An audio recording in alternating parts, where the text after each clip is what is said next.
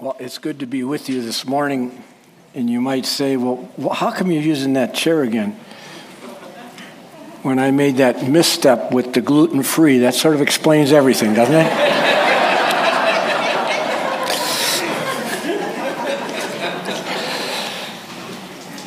This morning, what we're going to try to do is actually look at two words. And actually, they're words that are found in the book of Philemon and Colossians. They're right before you, beloved and servant. They're two important words, but oftentimes they are never thought of or you really think through deeply. I don't know how many of you fly on a regular basis, but I remember as you get in, and we, as missionaries, we flew back and forth, and so we were on planes pretty often. And, after you sit down on the plane, get your seat, then the stewardess has to come along, and she's got to give her spiel, right? I mean, she has to talk about your seat belt, then she has to talk about the mask that drops down, she has to talk about the floating device, she has to talk about if you're sitting in the aisle seat, can you do what is asked of you?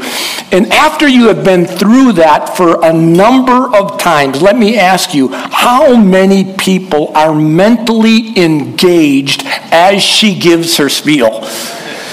Not too many. I mean, I think for courtesy's sake, we sit and, at least I try to do this. I try to pay attention, at least look at her when she's going through that. But as far as being mentally engaged, after you've heard it so many times, you really can hardly do that. Sad to say, that's how a lot of people read the Bible. They've read things and they've heard it before, and then they are not mentally engaged in what they're reading. Isn't that true? And especially when you get to the words in the introduction of a letter, and when you get to the conclusion, by the time you get there, you're almost out. You're not concentrating at all on the words that are right before you. They almost become meaningless. And actually what we need to do is pay attention to the words that God gave to these writers, because every one of them is important.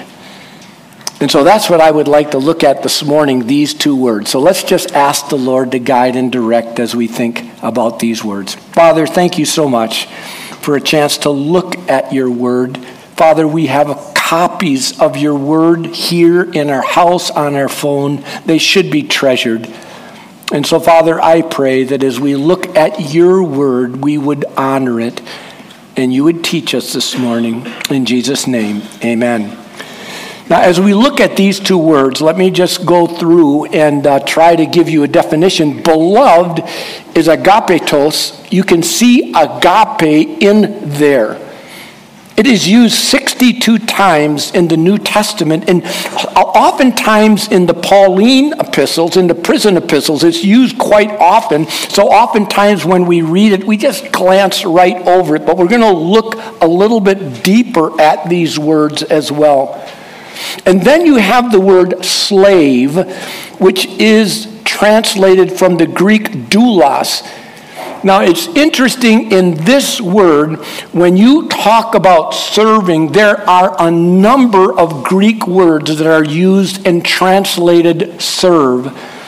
But in the noun form, again, it's used 120 times in the New Testament. And many times in your translation, and mine as well, it simply puts the word servant there. But actually, many times, in fact, I would say 3/4 of the times when you run into that word, and if it's doulos, it should be translated bond slave. That's how it should be translated. And in some of your translations, it does read that, and that's a good translation. You say, what's the difference between simply a servant and a bond slave? A servant is someone who can simply serve another individual, but not belong to the person that he's serving. The bond slave is a person that serves, but he actually is a bond slave because he belongs to his master. That's the difference. And the most common word in the New Testament is actually bond slave. That becomes important, as we'll see as we walk through and understand these words. So those are the two words we're going to study, beloved and bondslave. Now, we're going to mainly look at them in the prison epistles. That's these 4 letters. In fact, we're going to focus in pretty much on Colossae and Philemon as we look at these 2 words to see how they're used. And just again, to give you a historical setting of these 2 letters, we need to remember as we go through that as Paul's 3rd missionary journey, he preached in Ephesus at 55 AD, and he was in Rome at 62 AD. So, well, why is that important? Because as you look at these letters, he established a church at Ephesus, and when he established a church at Ephesus, you can see it off to the left side, Ephesus, and when he was there, he stayed there for 2 years preaching. And a lot of the surrounding cities sent people to Ephesus to hear the words, and then they came back to their own city. Now you can see the city of Colossae off to the other side. It's about a 100-mile trip. And so people from Colossae, Epaphras and Philemon, traveled to Ephesus to hear Paul preach, and they became believers, and they took the word back to Colossae. And that took place around 55 AD. Then there were a number of other things that took place in Paul's life that actually placed him in Rome. Now, I don't know if you can see it. Maybe you need an eye test. But Rome is all the way over there in Italy. You can see the boot. And Ephesus is over on this other side in the continent. So that is over a 1,000-mile trip. So what happened is that Paul and his activities ended up in Rome about 7 years after he was in Ephesus. And something else happened, and it's just part of the story of Colossae. Philemon, who was one of the people in the church at Colossae, had a slave called Onesimus. Onesimus, a bond slave, stole things from his master Philemon and took off. He ran. He could have been put to death for that, but he took off and he ended up in Rome. We do not know how it happened, but he ran into Paul at Rome and he trusted Christ as his Savior. He was converted. His life was changed in Rome. Then Paul is going to send a letter back to the city of Colossae, and he sends Tychicus and he sends Onesimus with those 2 letters, Philemon and Colossians, back to the church there. That's the history of that letter, just quickly. Now, as we look at how he used these words, now I want you to pay attention as you go through, because now I'd like to focus a little bit more on these words. Now, here is Philemon, verse 1. Notice, Paul, a prisoner of Christ Jesus. He was in Rome. Notice he's not a prisoner of Rome in his mind, but of Christ Jesus. And Timothy, the brother, and Timothy to the brother, to Philemon, the beloved one. Now, I translated that a little bit different because the idea here is it just says beloved friend. But actually, the construction in the Greek is important. It says to Philemon, and then it gives the article, and then it uses the word that we looked at that comes from agape. He says, Philemon, the beloved one. Now, you may just read that and skip past it, but I'm telling you, the word has a powerful meaning. The other week, the Epics group, we played musical bingo. And you say, what in the world is musical bingo? Well, it's when you have a group of people play, you have a bingo cards in front of you. One has the author of the song, the other the song, and you start to play songs of yesteryear. And we're talking yesteryear. So they would play songs in the 50s, in the 60s. And you know what happened as they played those songs? What happened was numbers of people there started to sing the words. So what's going on? Well, the songs have meaning. The songs take you back to that time in your life. And what happens to me, and I'm sure many others, you start to think about the friends that you had back then, the things that you did. The songs just bring you back. They carry great meaning. And I think that happens with every person. Now, words can do the very same thing, and you have to think through what's going on here. This is the Apostle Paul. He is writing to Philemon, who he met in Ephesus, but as he writes, it's not just to Philemon. Then he uses the article and then this noun, the beloved. He says, Philemon, the beloved one. If you were Philemon, would that carry any weight with you? Because Paul, it does carry weight with Paul. Now think about who Paul was. Paul was a Pharisee before he was converted. Were Pharisees known for their love of people? Pharisees were religious leaders that prided themselves in their knowledge and in their practice. And as they looked at the people that they ministered to, they looked sort of down on them. I'm not saying every Pharisee, but this is pretty typical when you see in the gospel accounts the Pharisee and the tax collector, when they look at Jesus and they say, oh, Jesus, you didn't go to the schools that we went to, so you can't be that intelligent. That's the mindset of a Pharisee. He was proud. They did not look to minister to people. They did not look at them with terms of endearment. That was not who they were. That's who Paul was. And you have to say, well, what happened to Paul? Why would Paul use a word like this? What came to the mind of Paul when he wrote this word, Philemon, the beloved one? You almost think, wow, I think Paul is a different person now if he uses that word. What went through Paul's mind? Probably many things. Maybe his trip on the road to Damascus when Jesus set him apart. And now he sensed the deep love of Christ for him. And all of the other experiences as you go through. You could just note so many experiences that Paul went through. He went through naturally as he thought about it. I'm sure many of the stories of conversions that he watched. The Philippian jailer, Lydia.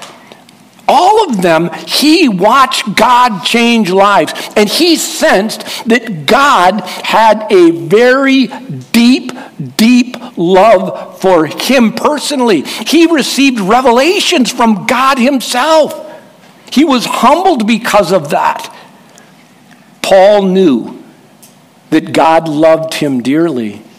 And now, as he ministered to people, he in turn took that love that was given to him, and now he is loving others. So when Paul writes down Philemon, the beloved one, I almost sense that I don't think Paul wrote this letter quickly. Philemon, the beloved one, and ran. I think he paused. He thought about what he was writing. Philemon, I remember when I met you. You are beloved.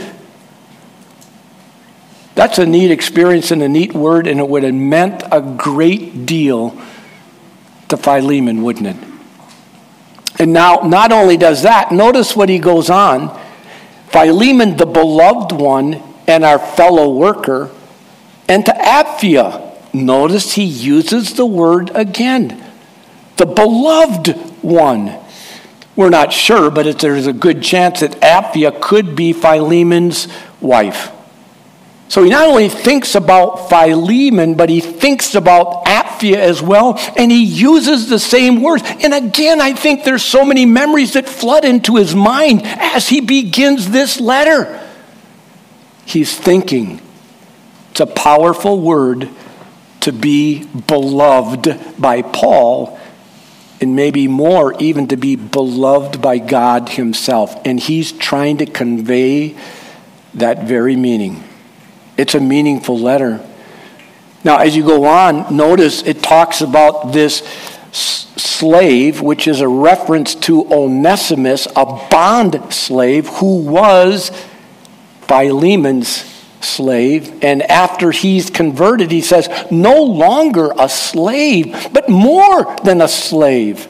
Notice he uses the word again, a beloved brother. What a change in the life of the Apostle Paul as he goes through that. And it goes on as you look at his writings in Colossians now. Then he writes on another, as you've learned from Epaphras, notice what he says, the beloved, now this is interesting, the beloved fellow slave. So something's going on here as he writes, and I want you to see why these two words go together, because they don't often, but in this verse they do. Epaphras, who brought the gospel to Colossae, he calls him the beloved, just like we said. So this guy is dearly beloved by Paul, but then he says a fellow slave. So by using the word fellow, what is Paul trying to say? He looks at himself as a slave, a bond slave. Now we'll bring that together as we go through the message, but those words are important. Epaphras is both beloved and a slave. Tychicus, who also carried the letter, notice the beloved brother, faithful minister, and again, fellow slave, bond slave. Here's another verse. With Onesimus, the faithful one and the beloved brother. And again, just notice how often he's writing. These are not empty words with Paul. Very meaningful. Then he says, Epaphras, who is one of you, a slave of Christ, greets you.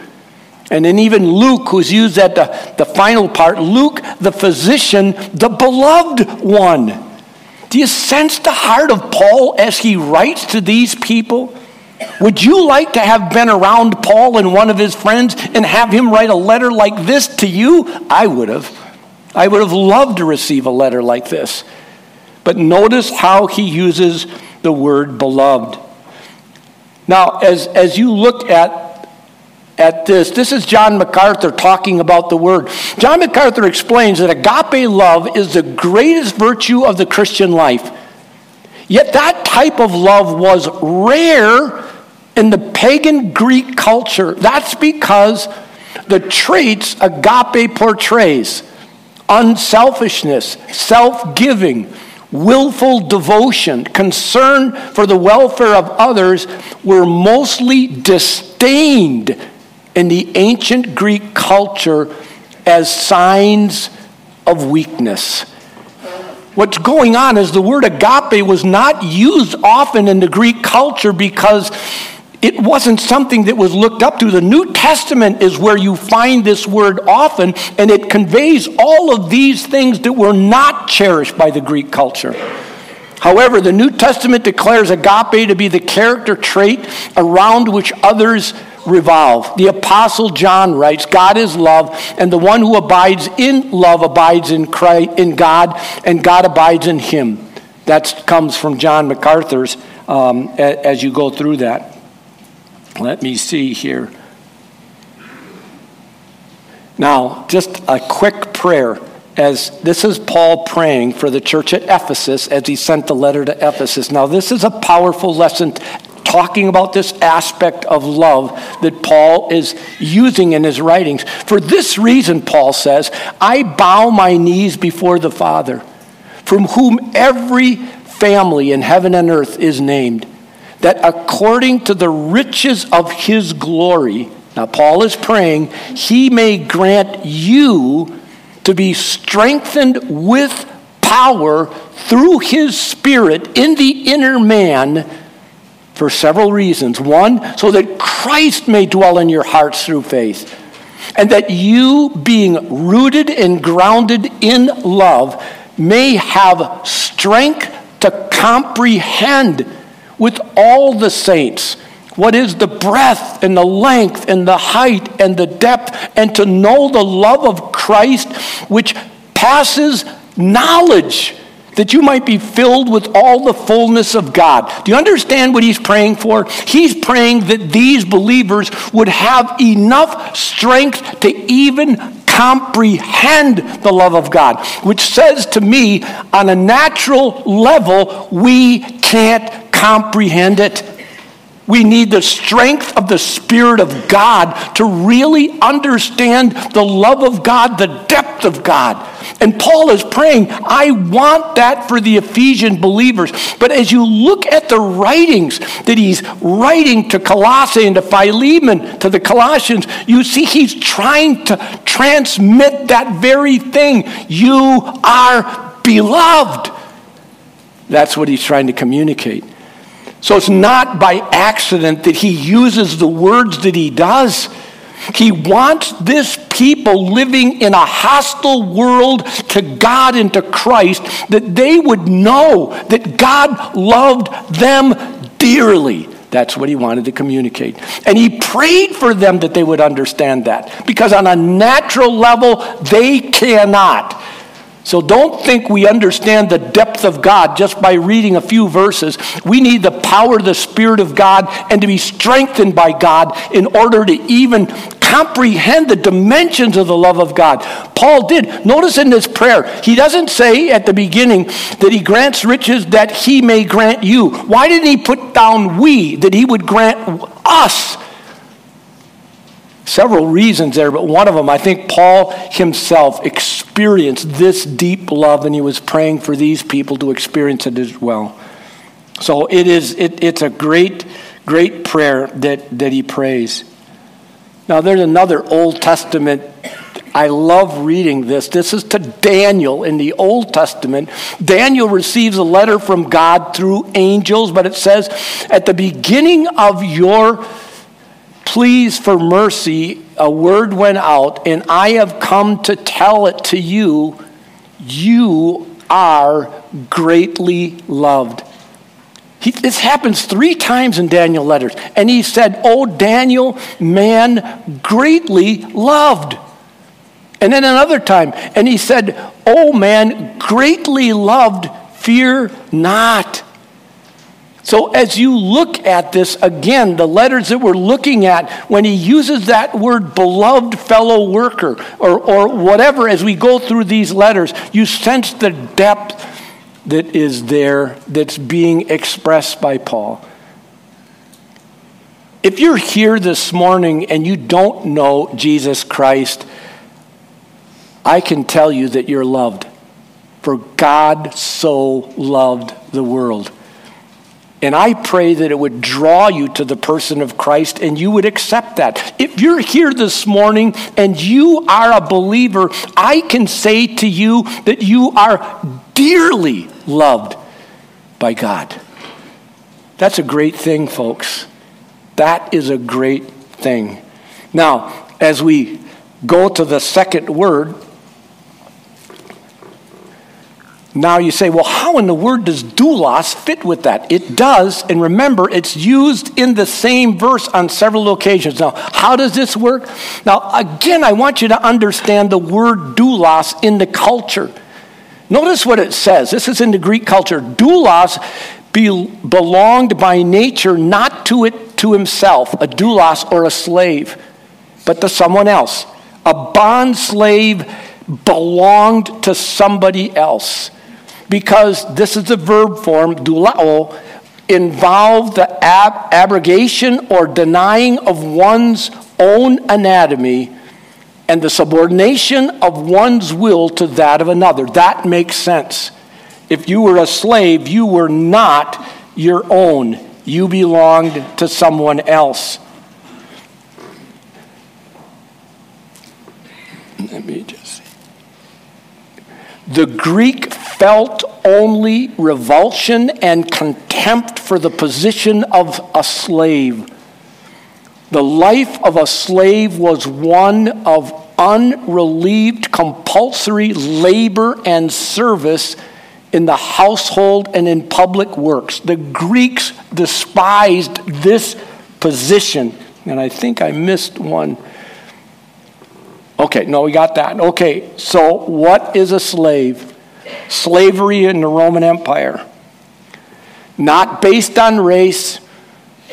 Conquered nation or foreigners made up slaves. Sailors and others captured and sold by pirates. Children sold by impoverished families when you didn't have enough. Exposure, unwanted children left outside, exposed to nature. Some were born into slavery. As you go on, it talks about they were considered property of owners, not people. Not people, property. That's what a bond slave was. There were slaves in every walk of life. Harsh environments, mines, galleys, rowers, household workers, cooks and tutors, professionals in the business world, some of whom even owned their own slaves. Celebrity slaves like gladiators, all of that made up the slave world. And slaves worked everywhere. And it talks about it there. It says at one point at the end, at one point the Senate wanted slaves to wear clothing that would distinguish them as slaves, and then they thought better of it, since the slaves might realize their great numbers and cause an uprising. They say that as much as 1/3 of the population in the Roman Empire were slaves. That's a doulos. That's a slave. Now you say, well, how would these go together? Look at Paul's introduction of himself. Paul, a servant of Jesus Christ. That's doulos. Do you see what he's doing there? Paul, his prized name. Notice, he's an apostle. He says that secondly. Paul. He could have said Paul, a great apostle of Jesus Christ, but he doesn't. He says Paul, a bond slave, called to be an apostle. His highest classification in his own mind. I'm a bond slave. He celebrated that. That's amazing to me as you look at it. In the Old Testament, maybe he was thinking of this story, but when a slave enjoyed his master, notice, but the slave plainly says, I love my master, my wife, my children. I will not go out free. Then his master brought him to God, and notice what takes place. He shall bring him to the door of a doorpost, and his master shall bore his ear through with an awl, and he shall be his slave forever. I think that's what Paul was envisioning. And it's interesting to me. Here's a man that instead of proclaiming and grabbing at freedom in God's program, he said, the greatest thing I can do is be a bond slave. That's the response. And it's so strong to me because he loved his master. He felt so loved that he wanted to simply be attached to Jesus Christ as Jesus Christ bond slave. Nothing more. So I have to ask us, is that what you want? Is that what the American culture stands for? Is that what they want? It's just the opposite. But don't we have a Savior that loves us so dearly that we would consider it a privilege to be his bond slave? Wouldn't we? Do we understand what redemption is? Because this is exactly the way that's why Paul would look at these other men that were serving with them, and he would say, they're my fellow bond slaves. So if you lived at the time of Paul, is that the category you want to place yourself in? And I hope it is. Because actually the greatest joy, the greatest fulfillment in life will come if you're a bond slave of Jesus Christ. In fact, many of you are so familiar with these verses, but they really sort of clarify what Paul is saying. I appeal to you, therefore, brothers, by the mercies of God, to present your bodies as a living sacrifice, holy, acceptable to God, which is your spiritual worship. Do not be conformed to this culture, to our culture that prizes autonomy above all else. Don't be conformed to this world, but be transformed by the renewing of your mind, that by testing you may discern what is the will of God, what is the good and acceptable and perfect will of God. What does it say about Jesus Christ? He made himself, Philippians 2, another one of these letters, he made himself of no reputation, taking on the form of a bond slave. That's the word. Paul did it because his master did it. And I think to us, the appeal to us should be the same. We should get up in the morning and say, oh Lord, this morning, I'd like to be your bond slave. And you might say, well, how do I know what the Lord wants me to do? That's where this book comes in. And I would challenge you to read Paul's letters, instructions to husbands, to wives, to children, to bond slaves, to masters. They're all in here. You could read the book of Colossians itself, and it gives you instructions on what you're supposed to do. That's what a bond slave is supposed to do. Follow the instructions of his master. He does not belong to himself. And if you study the New Testament, you do not belong to yourself either. You've been purchased. Praise God. He's going to set up a great kingdom of all of his bond slaves, and they're going to celebrate. And I will say, well, how does this work itself out in real life? Where are the real examples of this? And, I know most of the pastors in the Engage network, and I enjoy, and I would say every one of them to me is an example of this. Do they have enjoyable times in life? Yeah. Do they enjoy their families? Do they enjoy good things of life? Yes, yes, yes. But I think if you would watch their everyday schedule, they're totally slaves, bond slaves to Christ and to the church, and they love doing it. And I know some of you actually are pictures of this as well. And I say, pursue it with all of your heart. We're bond slaves. Why do we want to be bond slaves? Because we are beloved deeply by God. It's a privilege to be a bond slave. And I pray that we would cherish that position every day. Let's pray. Father, I thank you for every person as they listen to these two words, beloved. I pray that every believer would sense the deep love that you have for them.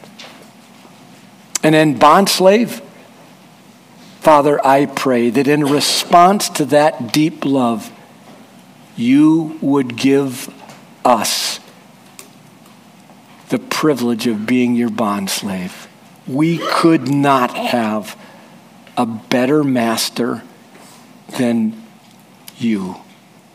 Thank you for your deep love for us and the privilege of serving you. In Jesus' name, amen.